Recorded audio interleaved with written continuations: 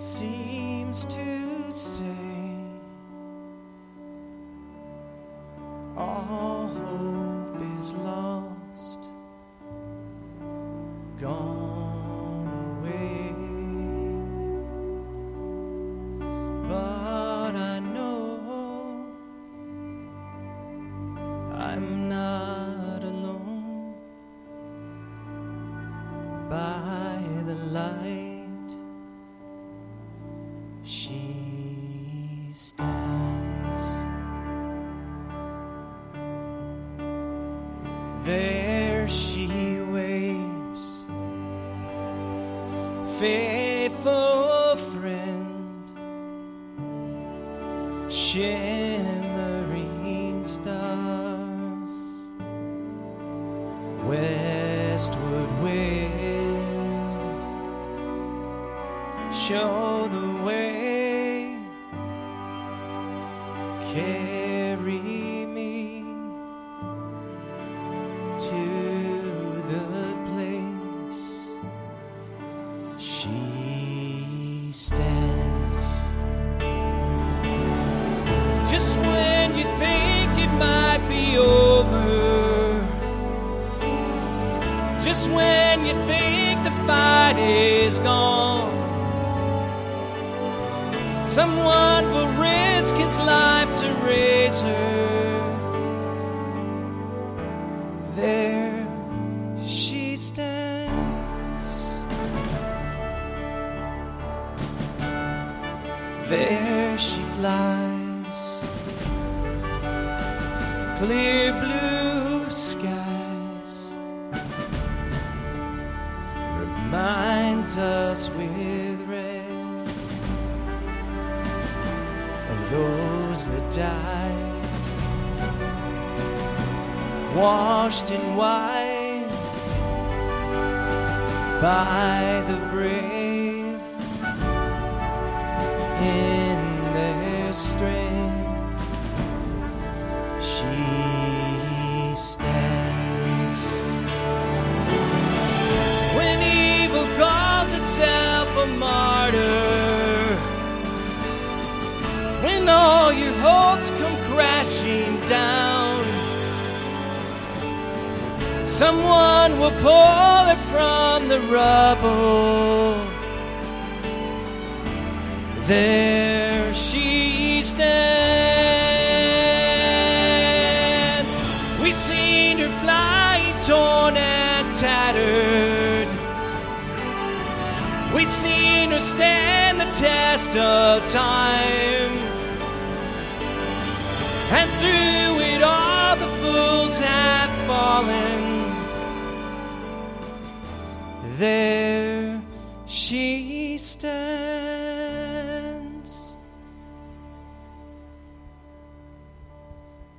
by the dawn's early light, and through the fight she stands.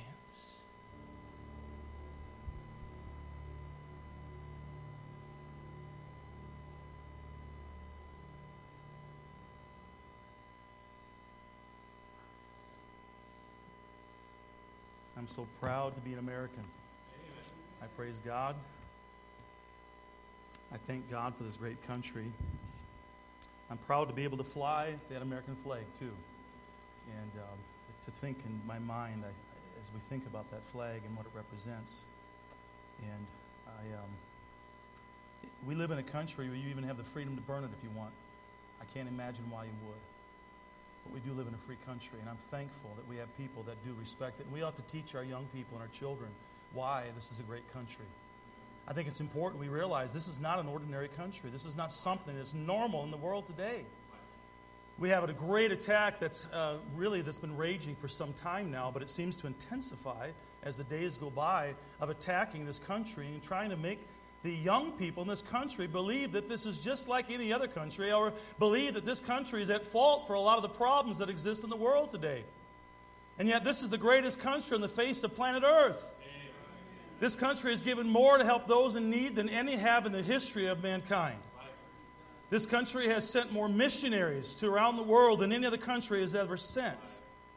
This country has done more for freedom than any other country has ever done. And I think it's important that we realize how wonderful this country is. It's not perfect. It certainly is not. Perfection will not come into this world until the Lord Jesus Christ comes and sets up and rules and reigns for 1,000 years. And yes, I'm looking forward to that. And then it will be the greatest country in the world that He reigns over. Until then, this is the greatest country on the face of earth. Like Ludington, here in Ludington, Michigan, we are in a great country of the United States of America, and I praise the Lord for it. And I think it's important that we make sure that we have the understanding of how this country was formed. Understanding why it is great. It's not great because it has the biggest economy in the world. It's not why it's great.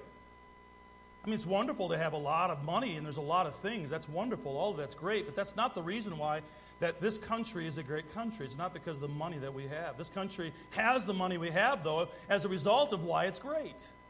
It's because of what God has done in blessing this great country as to why we are so affluent. I was talking to a friend this week and talking about, you look around and you see how that people have so much nowadays. And sometimes if you don't have all the affluence that maybe some others do, you think to yourself, well, why don't they give more? Why don't they live less? I can tell you this, you go to a third world country and you will understand differently about what this country actually is. When you see how little that they have because of the corruptness, and you see how little they have because of the foundation they built their country was built upon greed, was built upon thievery, was built upon crookedness, was built upon something other than God and His teachings from His Word, and how the people seem to never break out of that because they'll never turn to God and see God bless them in a great way. I've been to third world countries and I've seen it, and I'm just here to say, and I'm making testimony of this because we're talking about this country.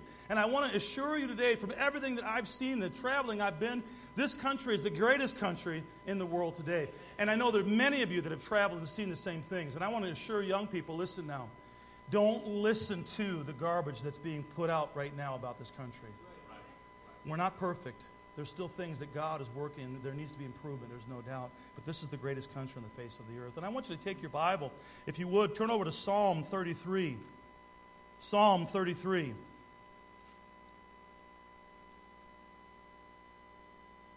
I'd like to ask you, once you find your place, go ahead and stand up if you would. Let's read this verse. I'll read aloud if you'll follow along there if you would. Psalm 33, we're just going to read one verse.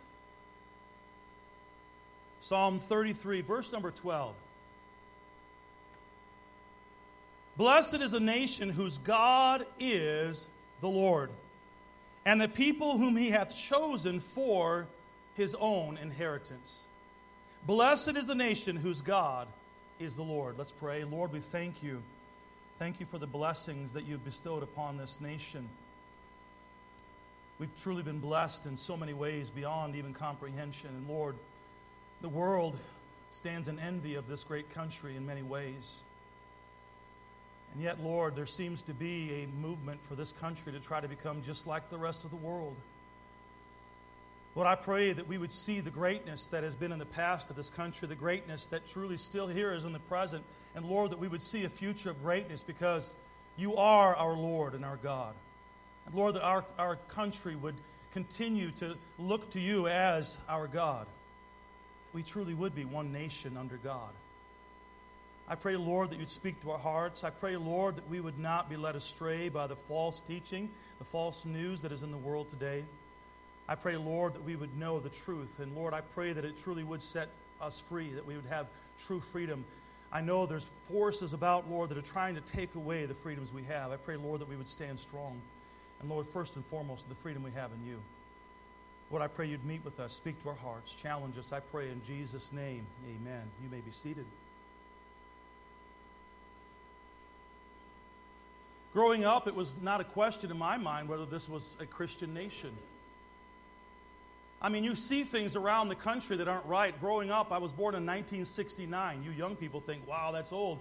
You more mature people, you're like, man, I graduated from college in 1969. It's all about perspective, isn't it? But I will tell you this, when I grew up, I looked at this country and I thought, man, this is the best place in the world. I was proud to be an American. I remember singing a song when I was just a young boy. I remember singing, I'm just a flag-waving American, a citizen I'm really proud to be. I'm just a flag-waving American, liberty, love, and red, white, and blue variety. I still remember that from years ago, and I sang it with pride because it was true. I was a flag-waving American, and I tell you what, I still am today. I'm thankful. But in that day, there wasn't the attack like there was. At least I didn't see it. Maybe I was protected from it. I know there was a great movement during the Vietnam War and things like that happened. I didn't see a lot of it. I grew up in a home where I had parents that respected this country, loved this country. They loved God more, but they saw how God was using this country, how God had blessed it, and I learned to love this country. And I wasn't indoctrinated with a bunch of falsehoods about the beginning of this country. I was taught about the beginning and how it was founded and how our founding fathers, what they believed, and I learned those things. And I look now today, there are so many people that are saying that our country is this, our country is that it's a horrible thing, that it is repressive, that they have done so many horrible, horrific things in the past. They're tearing down statues and they're trying to rewrite history. All these things that are happening today in an attempt to try to destroy. Now, I will tell you this country is not perfect. There are some things our country has done that none of us would be proud of. We talked a little bit about that last week, talking about Roe versus Wade and the overturning of Roe versus Wade. By the way, I say praise the Lord once again for that. Talked about some other things that needed to be overturned in the courts that happened at the Supreme Court level, about as far as colored people actually being considered with the same constitutional rights as everybody else. And it took some time, but they overturned that, and I'm glad they did, about there being segregation within our country. For 58 years in this great country, there was segregation. You had colored people that had to go to that bathroom and white people to this bathroom and many different things. For 58 years it stood. I'm thankful that they got it right and overturned that and made it right, that all men are created equal. That there's no difference. And I said last week, and I'll say it again, God loves everybody, red and yellow, black and white. They are precious in His sight. Amen. And so I'm thankful that they've made changes like that. And some of those mistakes that were made, and I say horrific mistakes, they've had some negative impact, no doubt, on our country. There's no doubt. But I'm thankful that our country, as by and large, if you look at the foundation, they've got a lot of things right. There's so many things they got right because of the Word of God that they based what they believed on. And I began by saying that I remember growing up and not hearing anybody say anything other than this is a Christian nation. We're one nation under God. And yet, as times changed, as I got a little bit older and different presidents came into presidency, and by the way, how many of y'all enjoy listening to Ronald Reagan speak? Amen. I love to hear him speak because the things that he says are so powerful, and he bases it, much of what he's speaking about is right from the very Word of God. And I love to hear him talk, and I miss those days, the having presidents that would get up and talk presidential, and they would talk and say the truth. Back in 2009, Barack Obama said this: "We do not consider ourselves a Christian nation or a Jewish nation or a Muslim nation, but rather a nation of citizens who are bound by ideals and a set of values." I remember hearing that. It made me angry. Now, this is not a political message. This is about the fact of looking at the forefathers, looking at how this country was founded, and talking about the lies that have been propagated lately in the news media, in the public schools, and a lot of the things that you're seeing publicly. They are trying to rip down this country in every way they possibly can. There was a great attack this past year. And you hear this president that says this.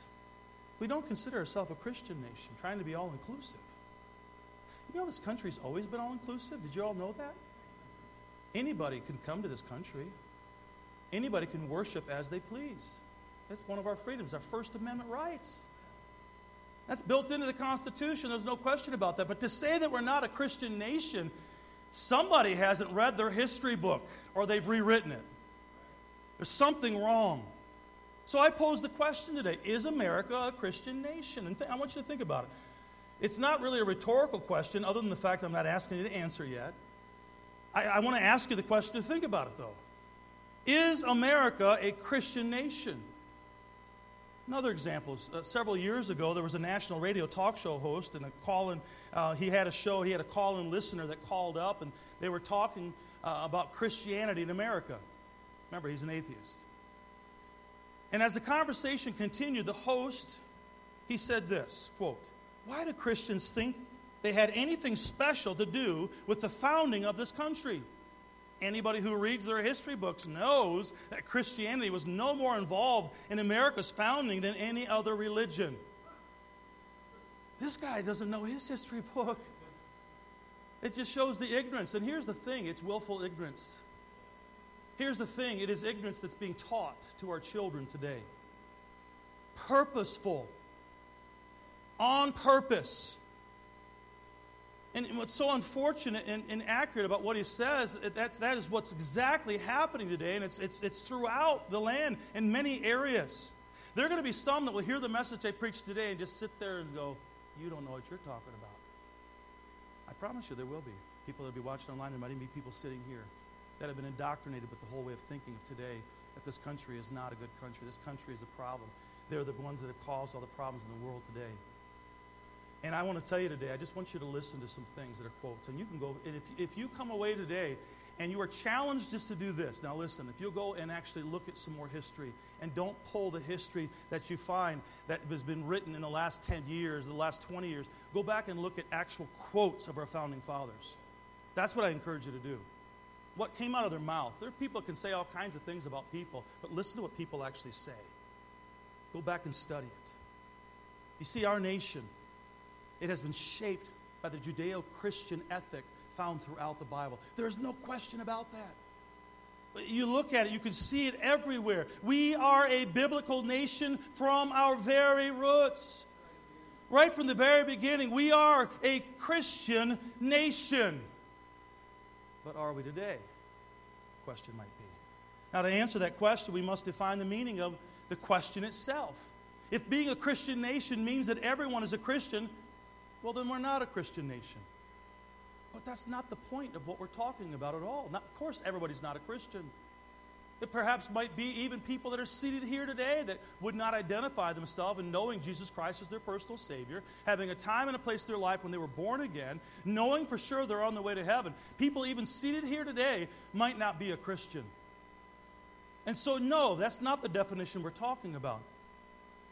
If what we're talking about when we define, are we a Christian nation, if what we're talking about is that the religion of the overwhelming majority of our nation's founding fathers, and if its influence is undeniably seen in our nation's founding documents, and that the Christian ethics and moral codes were accepted as the rule for our social order, then yes, we are a Christian nation. And that is the proper definition. That's exactly what we're talking about, and there's no doubt about that. Certainly those throughout American history were not timid about this fact either. You can hear what they said. You can read their quotes. They didn't hide the fact that they believed in God. They didn't hide the fact that they believed in Jesus Christ, many of them. And I want to just share a very quick video right here, kind of an illustration to you. Let's just watch this. There's some of the founding fathers, some of the quotes. I'm going to come back to some of them. Let's watch this video real quick.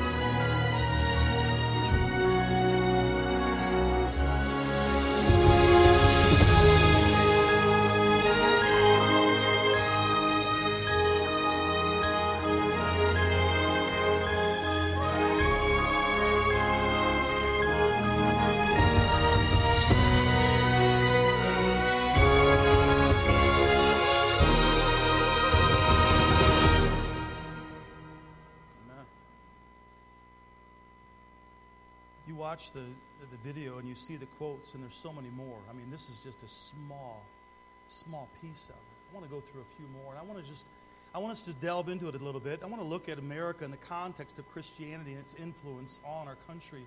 And I want to go back, and the first thing I want us to notice this morning is America's beginnings. America's beginnings. It's safe to say that the Christian faith was involved in practically every aspect of our nation's beginnings. We see it throughout. Go back to Christopher Columbus. Christopher Columbus in 1504, he wrote his reason for setting forth to discover a new land to be this, quote, "I was led of the Holy Spirit to carry the message of the gospel to undiscovered lands," unquote.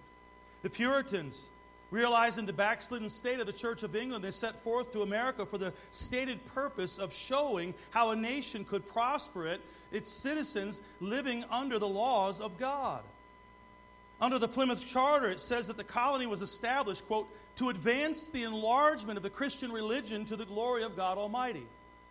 The Delaware Charter, it defines the purpose of their colony to, quote, "further propagate the holy gospel." Now, just stop for a moment, okay? This is the foundational papers of these states. Imagine them saying these things, all right? Even today, imagine them Delaware talking about that. We were founded to propagate the holy gospel. Well, that's what they were founded. How about this? The Virginia Charter assures the right for people to live in Christian peace and instructs the people to propagate the Christian religion to such people who yet live in ignorance of the true knowledge and worship of God. Rhode Island Compact, they said this, quote, "We submit our persons, lives, and estates unto our Lord Jesus Christ, the King of kings and the Lord of lords." Hey, I can say amen to that. That's awesome. On July 4th in 1776, the Continental Congress, they signed what we call the Declaration of Independence, what they called it as well. But we know what that is. It states in that, they stated their belief in Creator God. This is interesting. They won't teach this in the public schools today. Before they signed the Declaration of Independence, they called the signers to prayer and fasting to the God of the Bible. Boy, wouldn't that be a wonderful thing if we had our Congress get together and have a big prayer meeting and fast before they decided to sign some 20,000-page bill? Wouldn't that be wonderful if they did that? Come on now. I wish they would, but they did then. Why? Why don't they do it today? Because most of them don't believe in God. Most of them don't have a relationship with God. Most of them have so far from God, they don't know what truth is. They can't speak truth. Have you figured that out yet? But here, they knew that God was their creator. They acknowledged it. You see it through the writing of what they wrote. And they got on their faces and cried out to God. And they asked God to guide them and give them the wisdom they needed, the courage they needed, the courage to take a stand. Now think of the role of the Christian church and its pastors that played in America's early days. It's an interesting study. If you ever get a chance, there's several different books you can read, wonderful writings of pastors and their involvement in literally in the Constitution and being part of that, the Bill of Rights. And there's many examples of that. I would encourage you. I don't have time to talk all about today, but let me just name a few. There's a preacher, his name was Francis Bellamy. He wrote our Pledge of Allegiance. So when we pledge, there was a preacher that wrote that pledge. Another preacher, Samuel Smith, he wrote the hymn, "My Country 'Tis of Thee, Sweet Land of Liberty." You know, you read those words and you could tell it came from a man that truly knew God and loved God. And it was a preacher that wrote it, Samuel Smith. John Leland, another preacher, he wrote the introduction of the First Amendment to the Constitution. The introduction of. Preacher involved with. And so prior to the war between the states, 90% of all of America's college presidents were preachers of the gospel.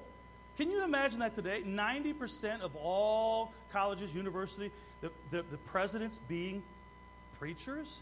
Let me give you some examples. Harvard, Yale, Princeton, Brown, Dartmouth, William and Mary, and Columbia. They were all founded by Christian preachers and church affiliation with the express intent to educate youth for Christ. That's the reason why they were started. Let me give you an example specifically. John Harvard, he was a pastor in Charleston, Massachusetts. And the man for whom Harvard University was named after, he said this, in speaking of the purpose of Harvard University. Listen to what he said. The founder of Harvard, quote, said this, that every student be plainly instructed and earnestly pressed to consider well the main ends of his life and studies. And then he says what?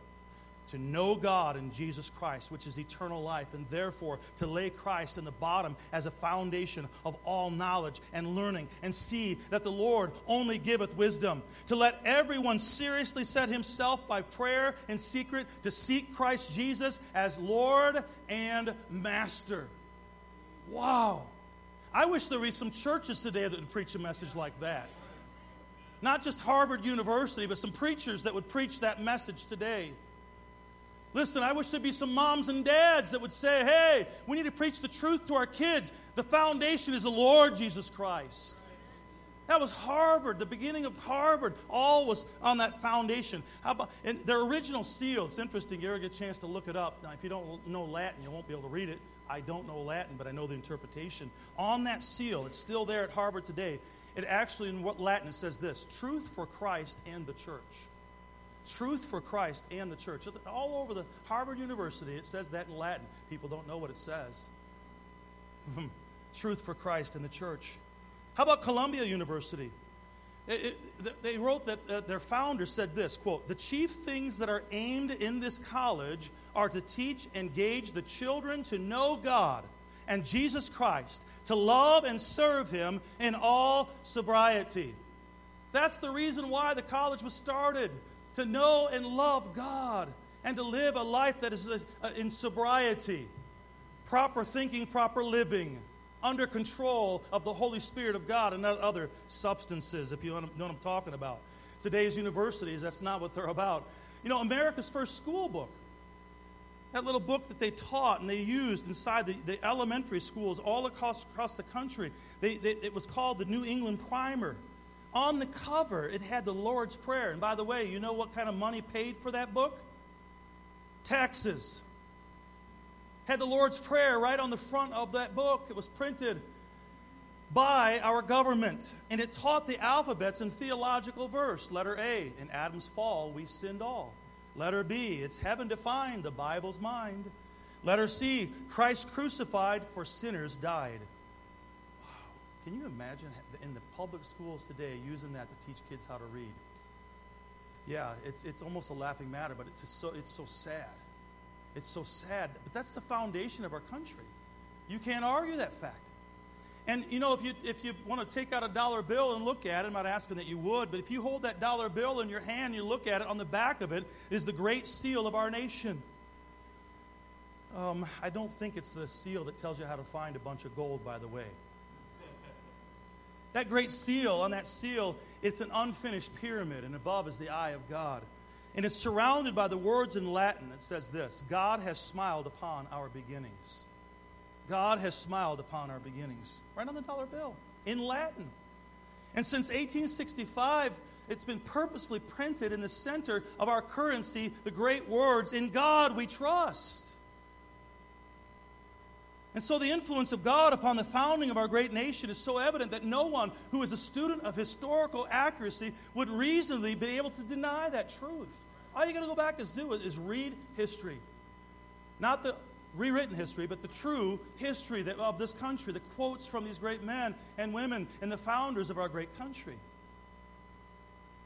And you look at their country today, there's great denial of God. They don't want God anywhere. They want God out of everywhere. They want God out of the school. They want God out of the school so bad they won't let a coach get out and pray on the field by himself and pray to Almighty God, and they'll fire him from his job and kick him out because of separation of church and state. Hey, folks, that's not constitutional. We found out this week. I knew before that, but it finally came forward, and I praise God. And I tell you what, it was found true that you can pray in public anywhere you see fit.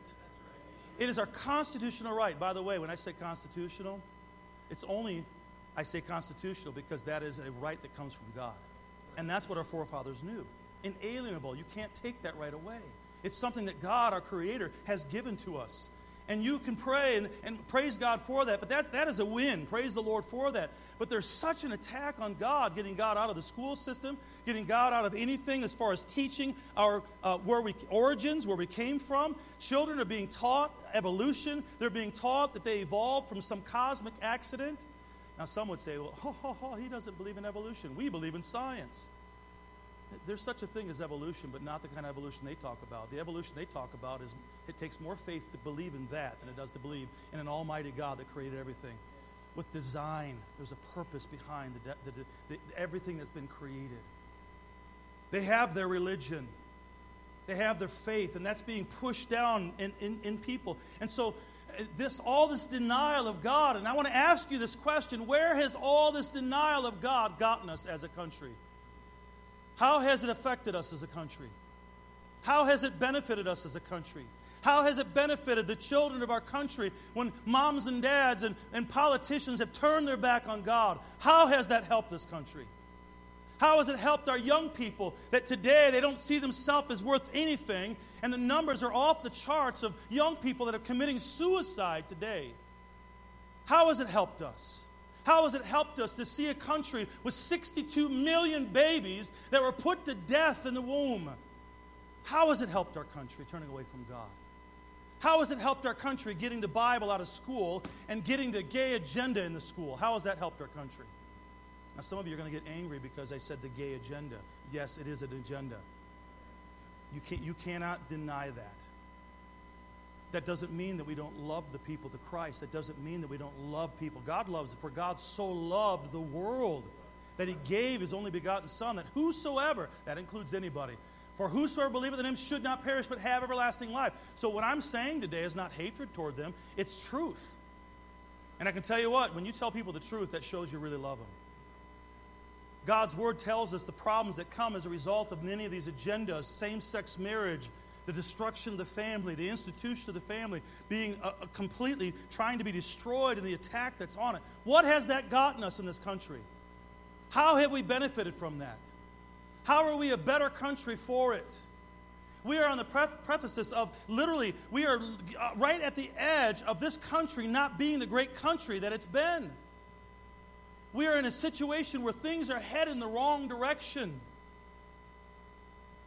So we see America at the present. We see what it was in the past. There is much that's still good, though, about this country. I've heard some people say, I'm not proud to be an American. I'm still proud to be an American. I tell you that right now. I remember some that were in the different presidency when their wife got up and said, I'm not proud to be an American.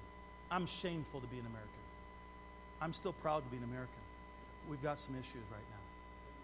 We've got some problems that we're facing right now, really difficulties that we're going through. There's no doubt about that. There's so many things that are wonderful, but once again, like I said, there's so many attacks that are happening right now, and there seems to be such an attack. And I believe it in my heart. I'm not going to tell you that God's coming back tomorrow, but I am going to tell you this, that the Lord's coming back tomorrow, but the Lord could come back tomorrow. And the way things feel, it feels like we're getting awfully close. There's no doubt about that. We need to work for the night is coming. Time is short. I truly believe that. And I believe, based on what I see in the world today, it feels like the Lord could come back at any moment. And we need to be so faithful in what we're doing right now and be very careful that we don't miss the opportunity to be the salt and the light that God wants us to be. Because the truth is, there's the only hope for America's future is for us as God's people to be the salt and light that God wants us to be.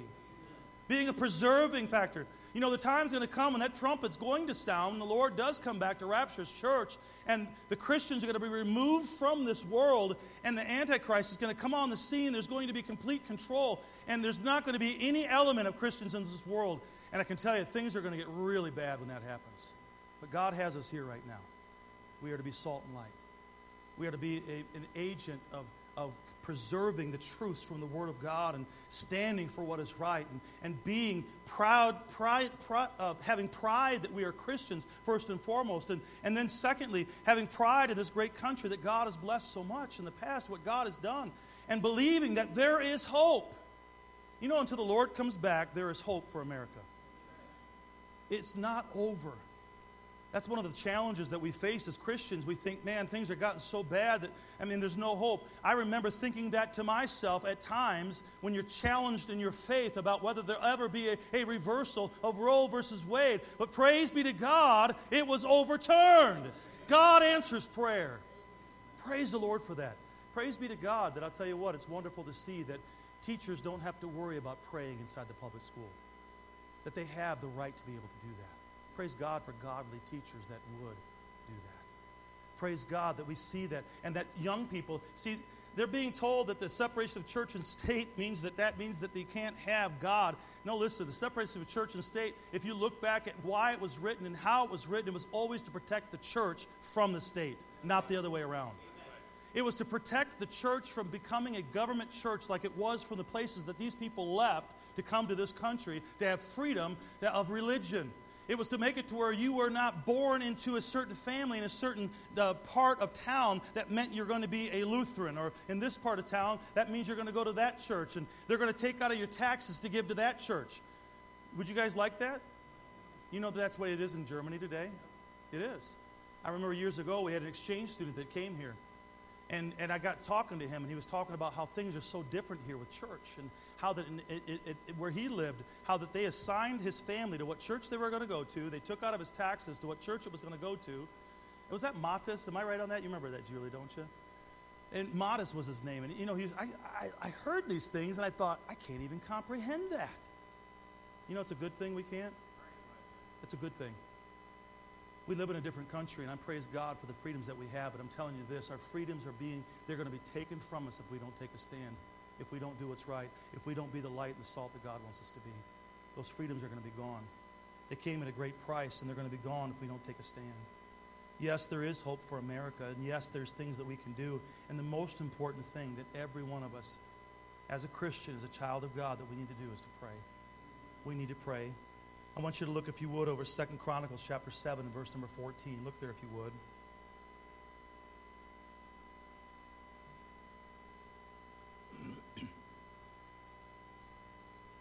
Second Chronicles chapter 7 and verse number 14.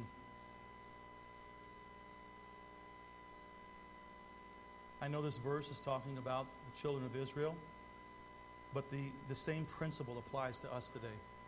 There is no question about it. There's a principle here that is so powerful, and it is so relevant for the day and the age in which we live, of all age. But today it truly applies to us. Let me ask you a question. Are you a Christian today? Say amen. Amen. That means that you're Christ-like. That means that you're desiring to be like Christ. You're a follower of Christ. It was a derogatory term. Originally, when it was said in the New Testament, the very first time there in the book of Acts, it was a derogatory term. And the word that they used, it meant little Christs. They were little Christs. They were Christians. They were like children of Christ. They were followers of Christ. And it was a derogatory term that was used. But you know what? Today, it's not derogatory to me at all. For me to be called a Christian, I say with great pride, I'm proud to be a Christian. I'm thankful. That's exactly what I want to be. I want to be a little Christ. I want to be just like him. I want to follow after him. I'm so thankful today that I am a child of God and I am part of his people. That includes us today. And I want you to notice, he says, if my people, 2 Chronicles 7:14, if my people, which are called by my name, shall humble themselves and pray and seek my face and turn from their wicked ways, then will I hear from heaven and will forgive their sin and will heal their land. Let me ask you today, do you want there to be healing in this country? Man, I long for there to be healing in this country. I long for God to be able to bless this country like he once did. I'm not saying that his blessings have been completely removed, but I tell you what, it's not like it used to be. The blessings of God in this country I'm talking about. I want this country to be healed. I want for there to be an understanding when young people, when they grow up, that they're not taught that they're worthless. I want them to understand how precious and how wonderful they are, that God doesn't make mistakes, that God, he made them precious, and God formed them, God made them for a reason. I long for the time when young people that would get together and holy matrimony. Are you all with me today? I'm not just talking about marriage by going and saying some words. I'm talking about join together in holy matrimony, where the God of heaven joins you together as one. I long for the day that we would see where people are together in this holy matrimony, and mom and dad are living a life that God wants them to live, and being like Christ and loving each other as they should, and husbands loving their wife as Christ loved the church. I long for that. I long for the day when we would see God bring healing to our country when it comes to all the abuses that we see in the world, in our country, the things that are happening that people never would have thought of in years past. Christians never would have gone down that road. And they get all the way over here, and as close as they can get, and they try to delve into things the world has known for a long time, causes all kinds of problems. And yet Christians today, that's where they're headed. I long for the day. I long for the day when Christians would be a light in a dark world. And get that basket off and let the light shine. I long for the day that God would heal this land, that we would see God work in a great way, that God would send revival in this country. That's where the healing is going to come from. It's from revival. Is it the revival of the lost? Is it a revival of those that are children of the devil? It's a revival of God's people where the change will come. If my people, which are called by my name, here's the key, shall humble themselves. I'm proud to be an American, but I tell you what, we ought to humble ourselves before a holy, righteous God and realize that He is perfect, He is holy, He is just. We are sinners. Yes, and if you've been saved, you're saved by God's grace, but understand who you are. And not to thumb your nose at God and go and do what God said don't do and think that somehow you're going to escape being judged by God. Humility. Shall humble themselves and pray. Get on your knees. So many Christians today don't even know what it means to get on their knees. Bow their heart before God. He's a holy, righteous God. Yeah, He is an almighty God.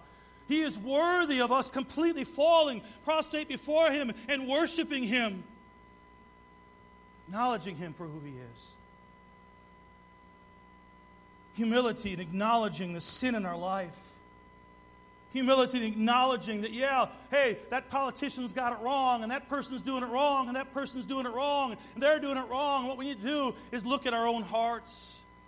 What is it in our life that God would bring to our heart if we would truly humble ourselves and get on our knees before God and say, God, please show me. You say, well, I want revival, but it starts over there. No.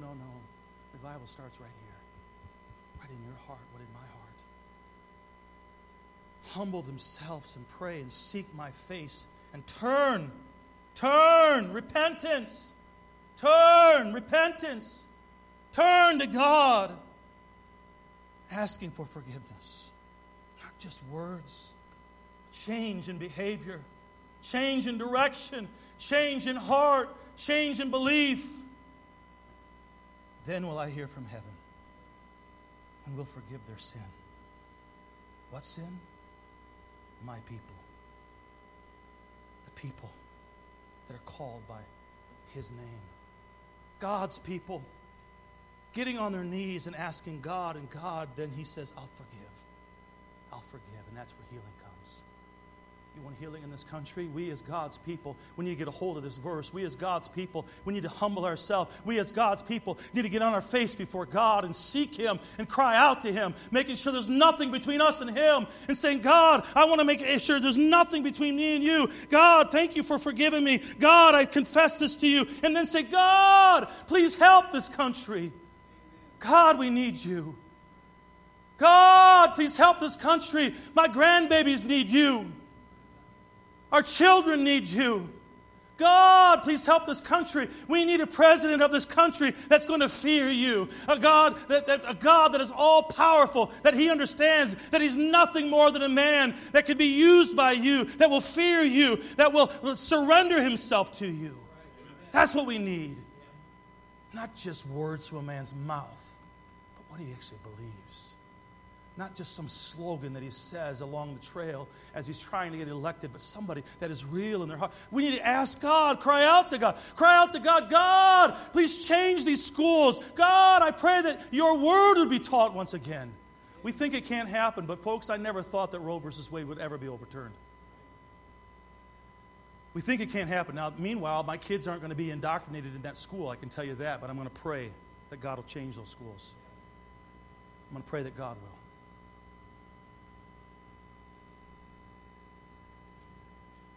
We have to pray. It's the most important thing.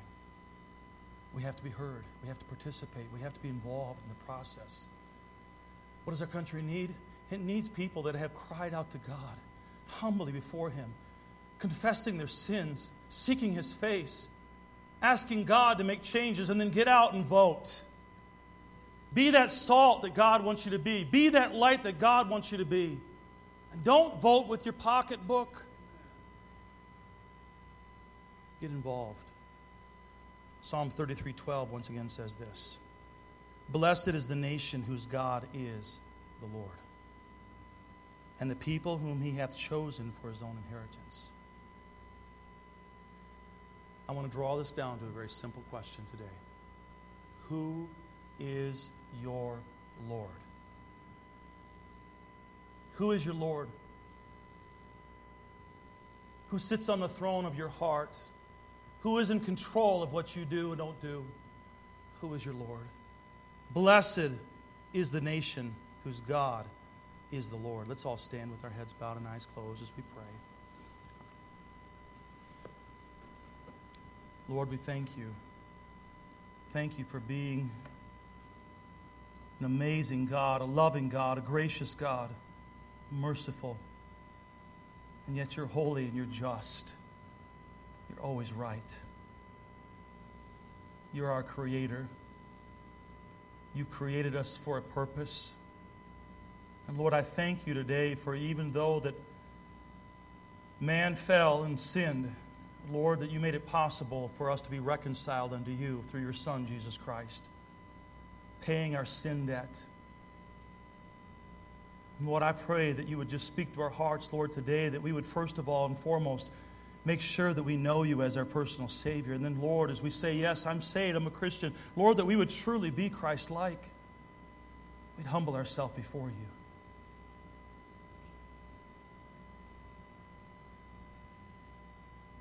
We'd seek you. Lord, that you send revival in our hearts. Lord, challenge us now, I pray. With our heads bowed and eyes closed this morning, I want to begin with asking this question. Do you know Christ as your Savior? Was there a time and a place in your life when you were born again? You knew you were a sinner.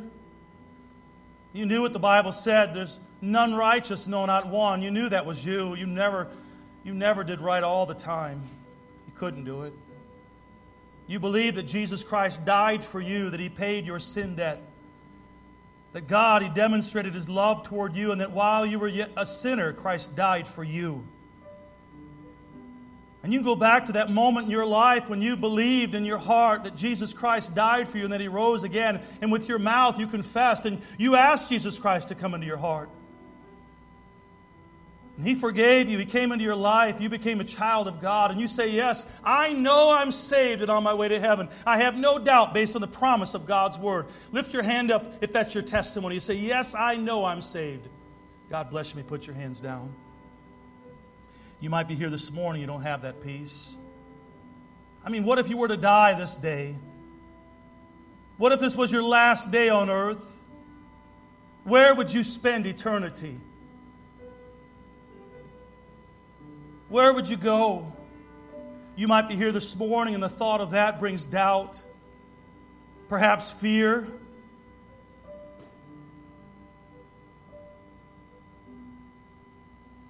Is God speaking to your heart right now? You might be here this morning and say, preacher, I'll be honest with you, I don't know. I don't know if I died today that I'd go to heaven. Could I pray for you right now? Would you just acknowledge that? Would you just lift your hand up? Nobody looking around. I won't call you out. I won't embarrass you. But you say, I don't have that peace. Would you just slip your hand up? Could I pray for you today? You say, I don't have that peace. Do you know for sure? If you don't, God wants you to know today. Would you just slip your hand up and say, I don't have that peace?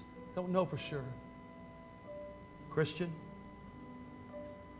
has God spoken to your heart this morning? This morning, the invitation is very simple. Is He Lord? Would you just say to God today, I want you to be Lord of my life? Would you just surrender everything to Him now? Would you humble yourself before God? Would you come and pray at this altar and kneel before God and say, God, please send revival. Start it right in my heart. Lord, help me to see the truth. Lord, remove anything. Help me to see, Lord, what in my life I need to confess. And then say, Lord, please send revival. Would you come to the altar and pray for our country? Would you pray for there to be a change, for God truly to be at the center of what our country is founded upon right now, what we're building right now, in our home, in your marriage, in that relationship? Would you put Him as the Lord of your life? Blessed is the nation whose God is the Lord. It's God speaking to your heart. I want to invite you, would you come? Lord, I pray You'd move in this invitation. Lord, speak to our hearts. Lord, I pray that we as Your people would humble ourselves and pray, seeking Your face, turning. Where repentance is needed, Lord, I pray that there would be repentance. Lord, I pray for our country. Lord, I pray for our families. I pray for the couples that are here. Lord, I pray that we would see revival. Lord, I pray that we would see true holy matrimony. You at the center. You as the foundation of our life for everything we do. Lord, speak to our hearts now. With our heads bowed, eyes closed, many have come. Would you come and pray? Would you come pray for our